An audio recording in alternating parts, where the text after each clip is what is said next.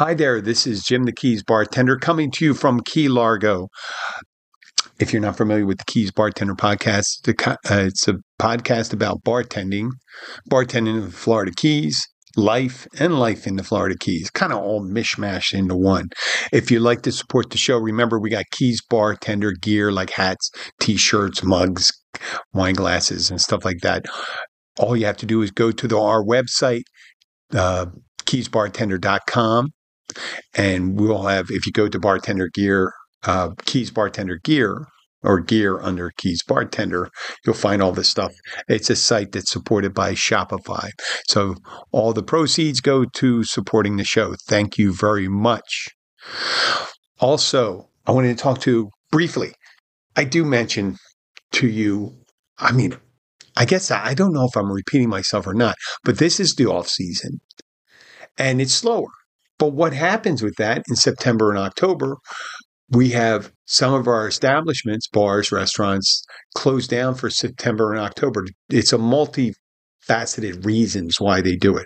One is to give the workers time off, vacations. Another is so they can do a lot of deep cleaning and renovation. So if you have a month, you could do some really good renovation, right?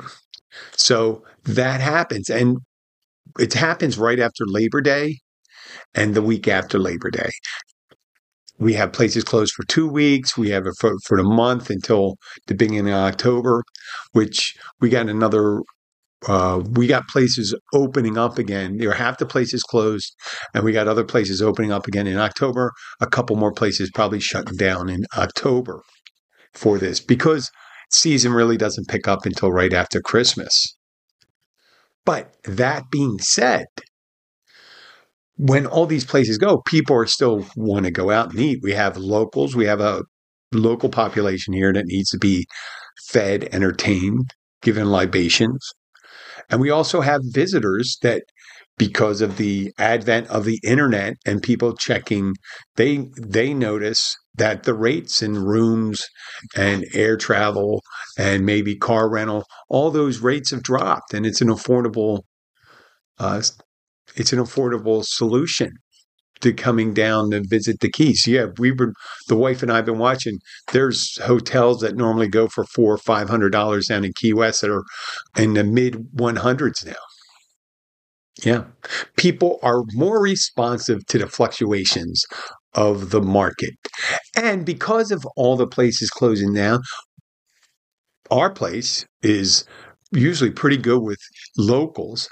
And with all the places that are shut down and people that would have to go to our competitors are coming to us. And we've been having some great Thursday, Fridays, and Saturdays, even Wednesdays.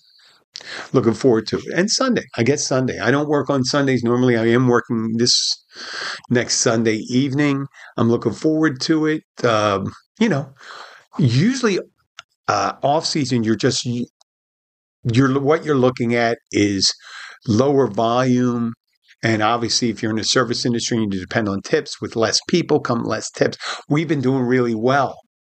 We've been doing like busy season well, which we'll probably have another weekend of that. And with the weather being a little hot and rainy, I guess we do pretty well. We do pretty well. Now, what I want to talk about once again, I talk about speed, the need for speed when you're bartending, right? And one of the things that you really have to be mindful of is how you set up your speed rail. We call it speed rail because you put in all the liquors that you use most often or more frequently used. And it's usually your well drinks, your base vodkas, gin, rum, tequila. That's for us. Your speedwell, and you put that in front of you, and it's more frequently used liquor. You want to have it in hand.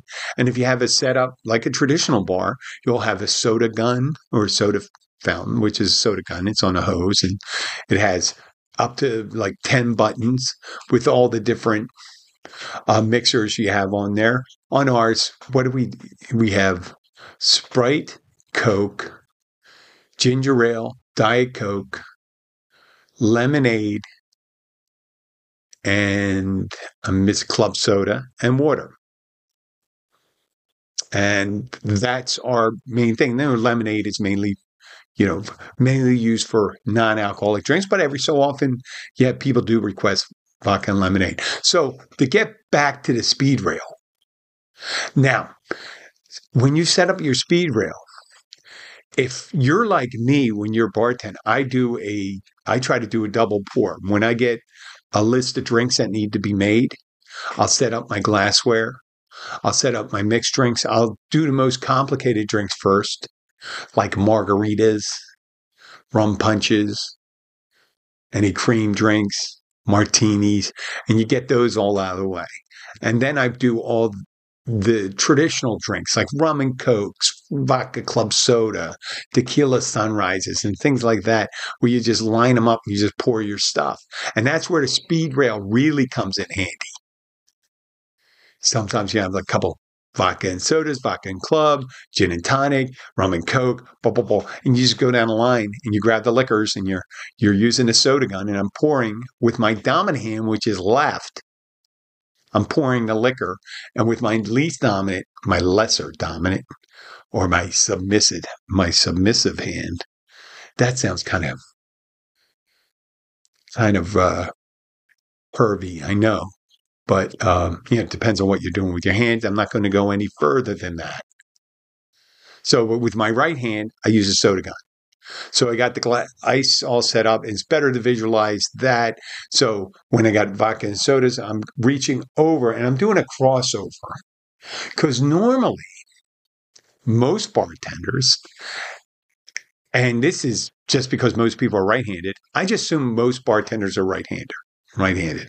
If I had left-handed bartenders that I worked with, I would set my bar up differently. But the way my speed rail set up, and I'm accustomed to it because everyone else is accustomed to it, it's from right to left.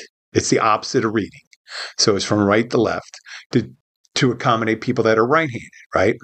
So you have vodka, then we have rum, then we have gin, tequila, triple sec, scotch, Canadian whiskey, bourbon, triple sec, and lime juice.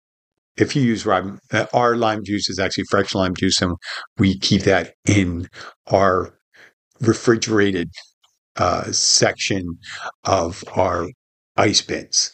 That's segregated from the right. Yes, it's very important to know this. You don't put glass or anything else in the bin that you use your ice for your drinks. Use a little ice scoop. I always use an ice scoop or a plastic cup. You don't mind getting little bits of something in. So that's the metal scoop or plastic cup. And that's what you're scooping up with your ice with to go in there. You don't put anything else in there. You don't want to have anything contaminating that ice. You don't want to have the outside of an orange juice container or something sitting in there. I've seen people put beer bottles in there. Glass beer bottles chip, right? And because you grabbed it with your hand, it's like you're sticking your hand in the ice. So you try to be pristine with that. So getting back to the speed rail again, it's set up right to left for righties. Now, if you have more left-handed bartenders, I would suggest you set the rail from the left to right. And when I say left to right, because vodka is the most popular, it's just the way it is. And then for us, it's rum. And then it's either, then you have gin. And then you have the tequila. Now, the reason why tequila is at the end, even though we use tequila a little more than we use the gin, is because we always have the triple sec right next to the tequila.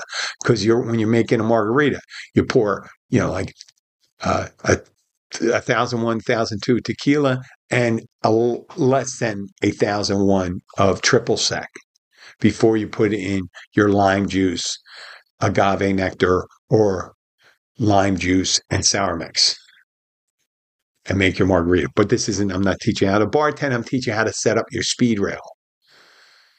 And you're just picking up and you're just getting used to where those bottles are without even really have to to stop and look for it. So when you reach that first bottle on the right-hand side, when you're in a hurry, I'm reaching down with my left, you're reaching down with your right, and you pick it up. The first bottle is always going to be the vodka. And that's why it's important to put it back. A lot of times when you have multiple liquors in it, like a Long Island iced tea, you use vodka, gin, rum, tequila, triple sec, and that's a Long Island iced tea, actually. You got to make sure you put them back that way. And once you keep those, when you keep those bottles in the place they're supposed to be, especially when you get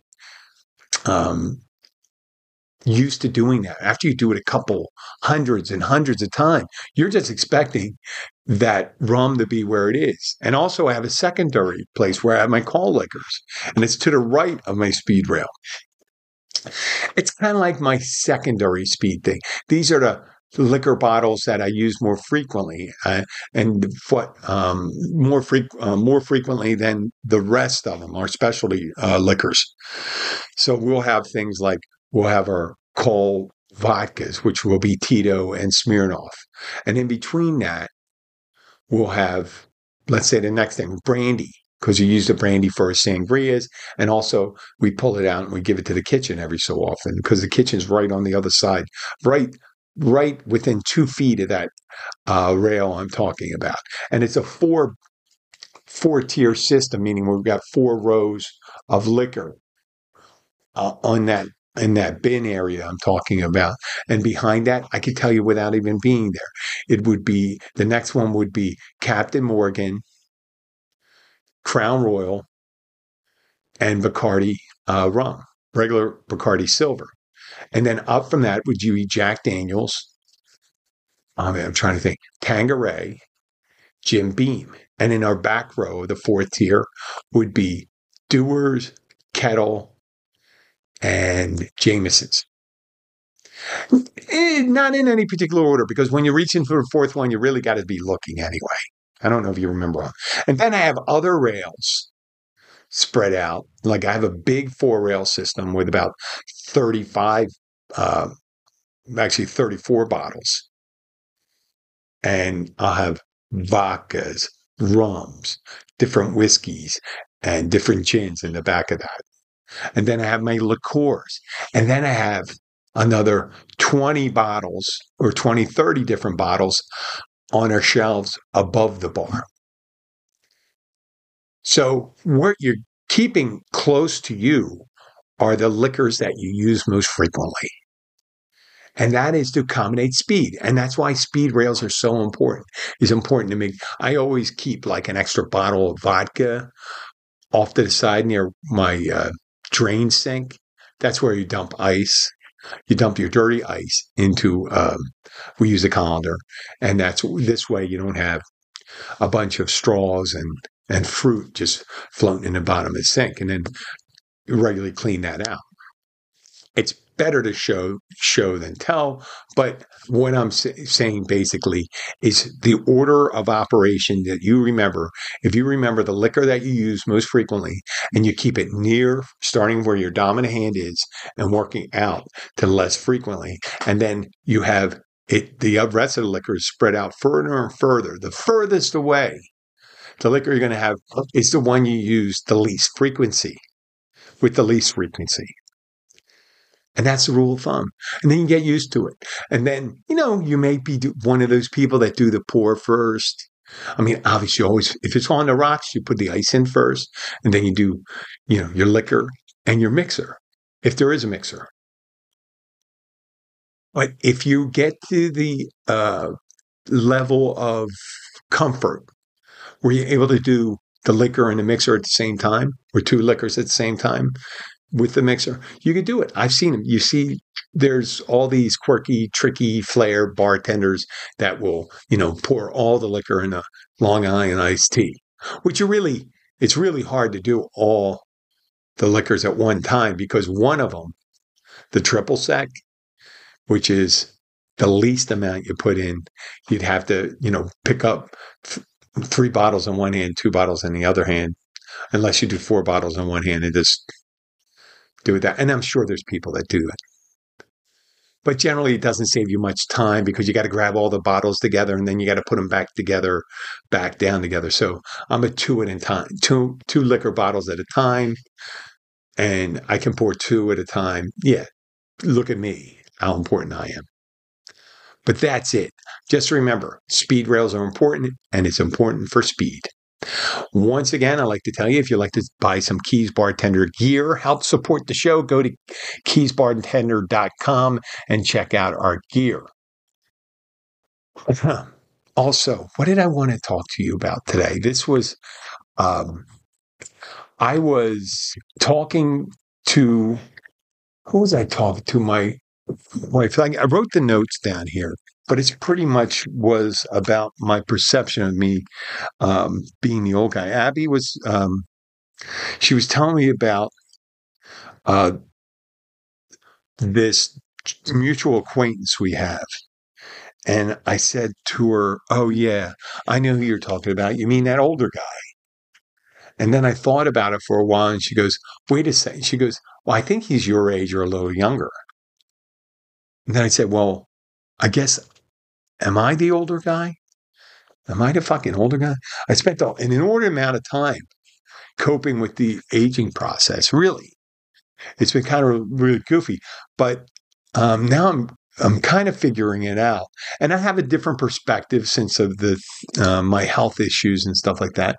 But I just was thinking about when I reflected about that comment when they said, "Oh yeah, you mean the older guy?" And I'm thinking, "Oh, said well, maybe when people refer to me, he's the older guy."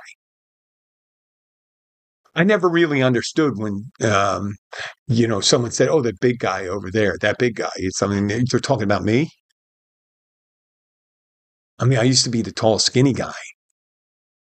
I guess the smaller person, the bigger I look and stuff like that. And as I got older, I got a little heavier and stuff like that. I'm not that heavy for 6'4".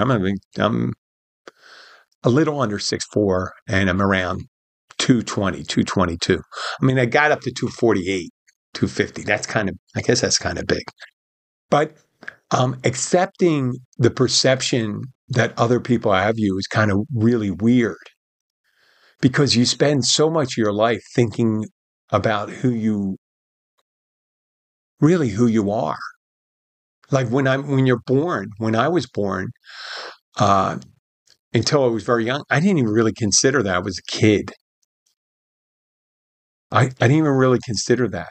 You were just learning stuff, and everything's new. Everything's interesting.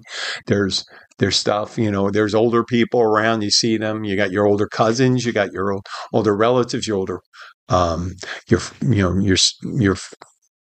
your parents, their friends, your grandparents, and then these other old people, really old people around.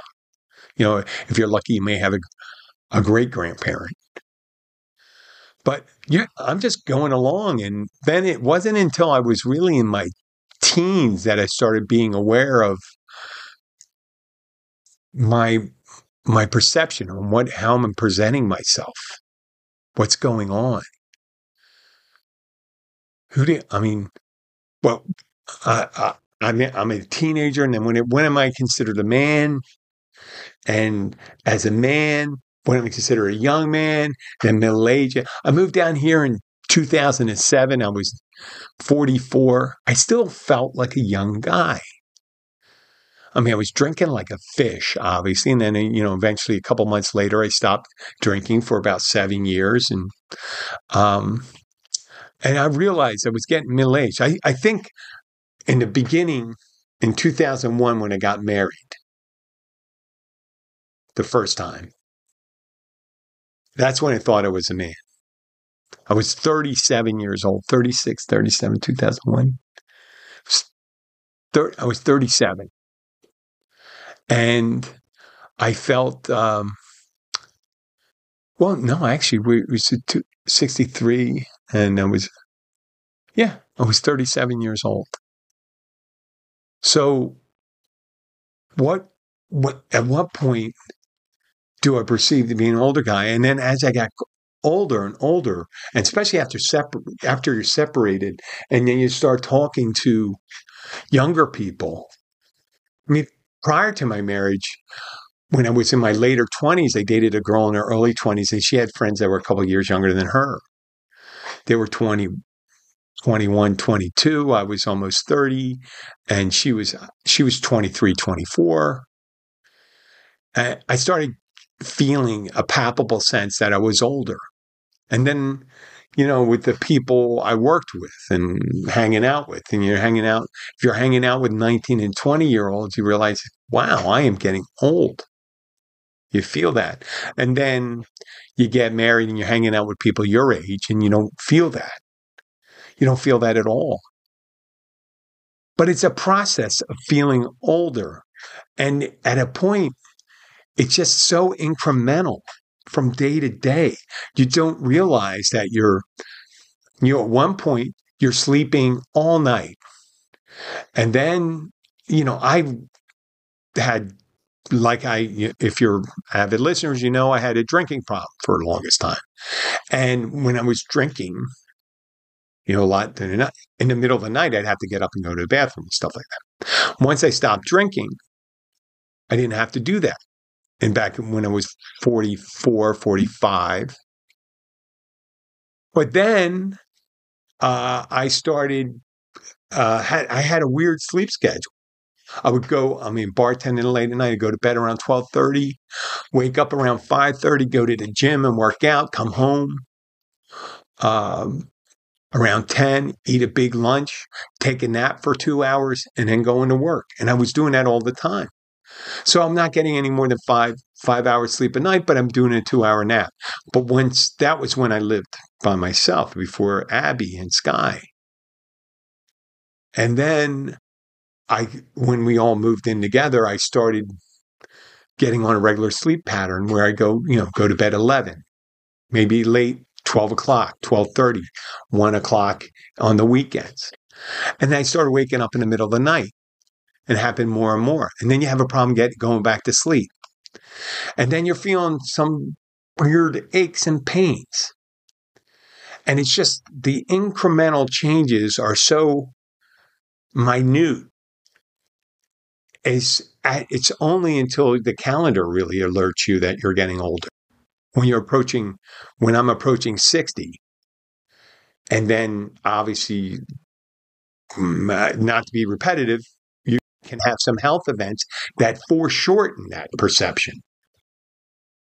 Me passing out on the bike and not breathing for 7 minutes back in March, that was shocking to me. But I didn't even realize at the time and the way people spoke to me afterwards.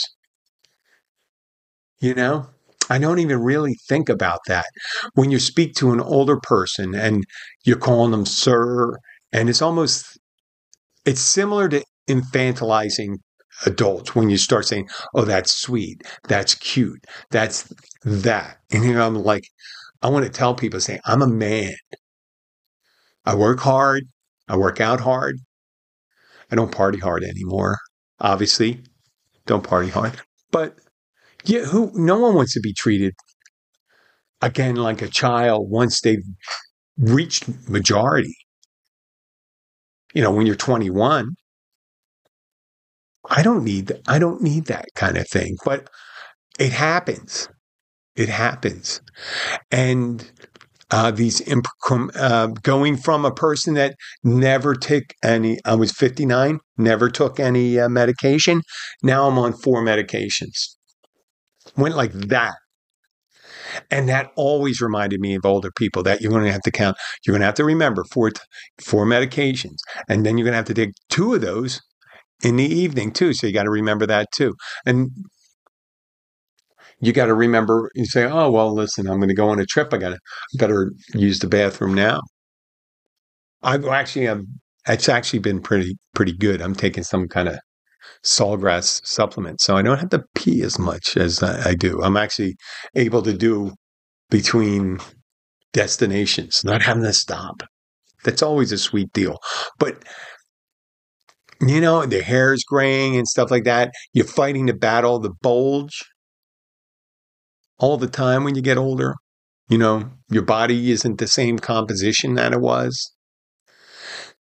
And like I said, these health events really are poignant. the pointing that out.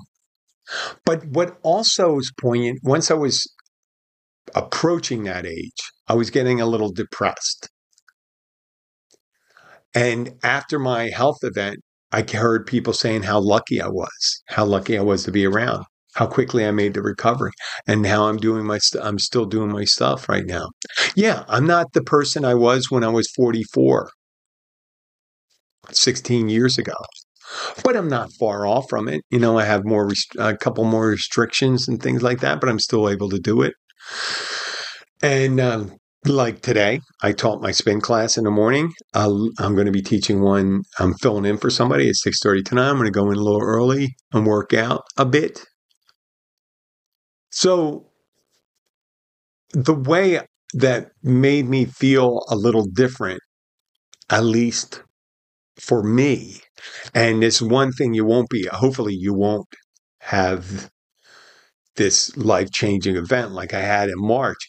But once I start thinking about it, when everyone's telling me, hey, you're lucky to be here, blah, blah, blah, you're lucky it happened there. You're lucky that, you had these nurses around you, like Tracy, Sandy, Kathleen. They were all Kathleen, who ran the code team, and Tracy, who first responded when I went down. I was in the hospital when it happened. And they brought me back, and I made a quick recovery, and I had a good cardiologist, and I had a supportive family, and a supportive community, a supportive employer, the supportive listeners. And then I thought, wow, I really wasn't supposed to be here right now. If it had happened, if the thing that happened in March happened any place else that other than in the hospital, there was a very good chance that would have been it. I would have reached 49. And now, so as I reflect that, it could be a scary thing, but if you look on it that, every moment I had after that was a bonus. I mean, speaking to you right now, being able to spend time with my family, my beautiful wife, my lovely daughter, my extended family, the wedding I went to for my niece when I got to see my brothers and sisters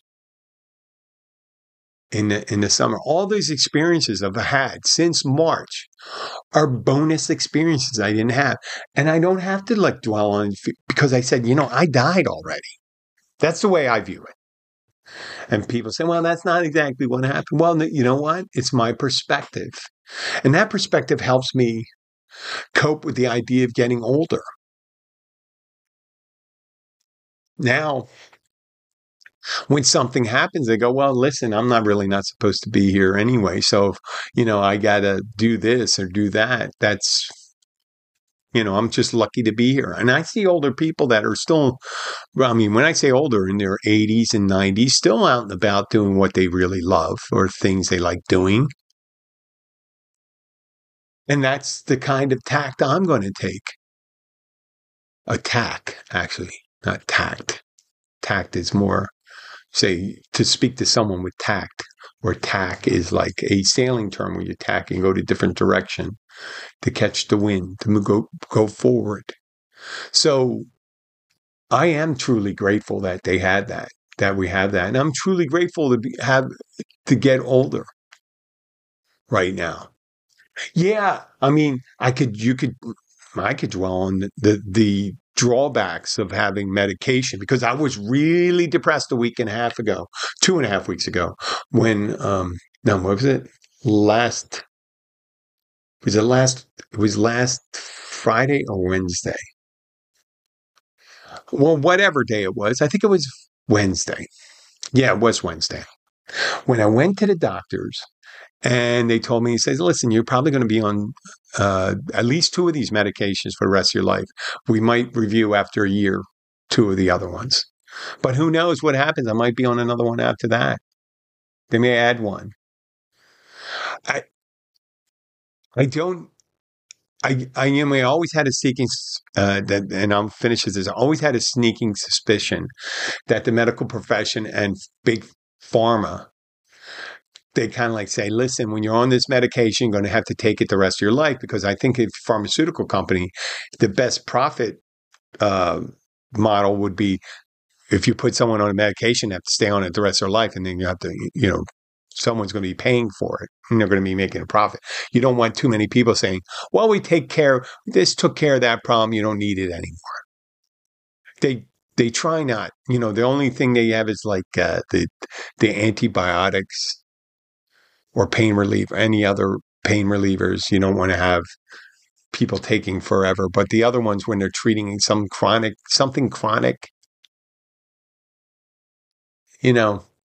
but I'm not going to dwell on that. I'm not going to be depressed on it, because if I look at it that way, I can be depressed. But if I look at it the way where I'm not really supposed to be here, and then every moment that I've had since then was a gift, then I'm doing pretty good.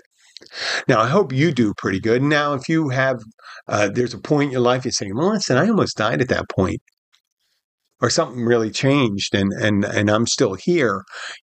That's a good perspective to have. I mean, generally, you could just have a great perspective. Just do that. But if you do have a hard time coping with the aging process, think of it that way. Think of that, I don't really have to be here right now. I wouldn't be here if this hadn't happened. That could be like really kind of like a positive vibe that kind of